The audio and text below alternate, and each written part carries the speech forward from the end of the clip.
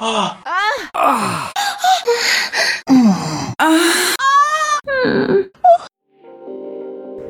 to the Orgasmic Enlightenment Podcast, where the sexual and spiritual come together. I'm Kim Anami, and you are listening to the audio version of one of my bi-weekly YouTube videos. You can listen to it here or head over to my YouTube channel to watch the original with all of the sensual and sublime visuals. Gourmet sex. I often talk about how your intimate relationship is either feeding you or draining you. That, more than any other part of your life, has the power to uplift, or it sucks all of the life out of you. Just like food. You can eat food that's nourishing and energizing and builds a better mind and body, or you can eat food that provides a quick, addictive high and then you crash. You feel tired and groggy and irritable. You reach for it even though you know that it ultimately doesn't make you feel very good. You reach for it because you don't know it's possible to feel so much different and so much better. The effects of eating like this over time lead to health problems galore. Gourmet sex is when you bring all of your deepest parts to the table, your heart and your genitals. Emotionally, you're open, your guard is down, you speak your truth, you let your most authentic self rise up to the surface. You let yourself be seen.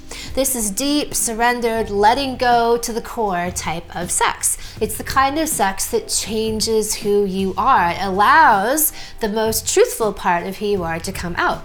It's the kind of sex that makes you play better music, keynote with more confidence, be more loving and patient with your children. You wear the radiant glow of a well-fucked person. When I meet couples, I can tell whether or not they have a vital sex-love connection in their lives because I can read it in them when they're actually tapping into the potency and the fire of their sexual connection, or they're not.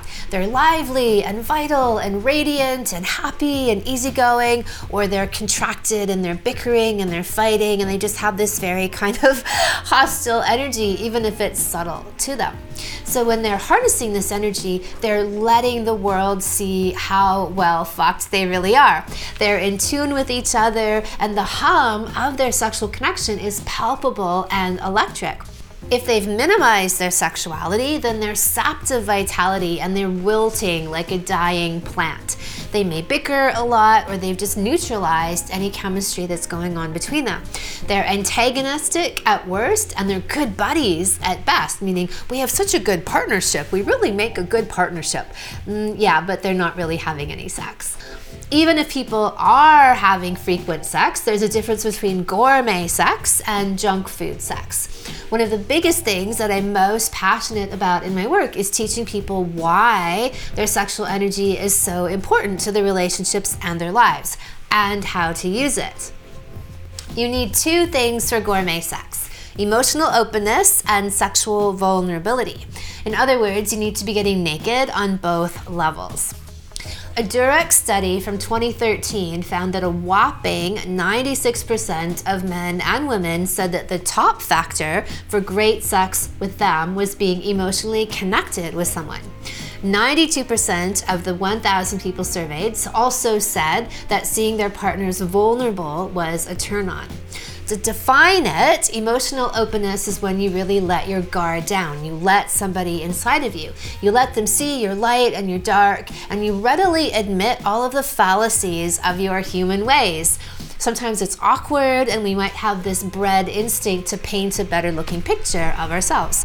Yet the truth is we're more attractive, more lovable, and more fuckable in our vulnerable states.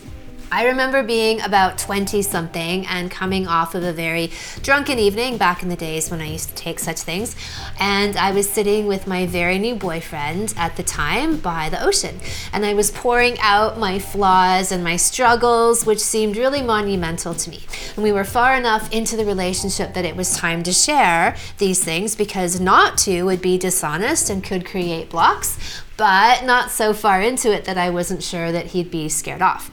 And after letting it all out, I felt really cleansed, but I was also a little bit nervous because what was he gonna do? So I asked him what he was thinking. And he said two things that to this day remain some of the loveliest poetry that someone has ever uttered to me. One, he said, and he said it like that with numbers, "You are very strong." And two, "You'd be easy to love." So I just melted, and I loved him even more for seeing the deepest parts of me and accepting them. Sexual vulnerability has a few levels to it. There's an aspect of it which means really owning your sexual self, and that's not easy to do in this culture because everything is so vilified and made into taboo around sexuality, so you have to consciously work on it. We grow up denying and obscuring our sexuality. That's a challenge to get over that. You have to feel comfortable with your body. So you have to be willing to really expose yourself. You live in your own skin. You're not dissociating from sensations or body parts. You're really there. You have to be willing to let someone see just how deeply you desire them.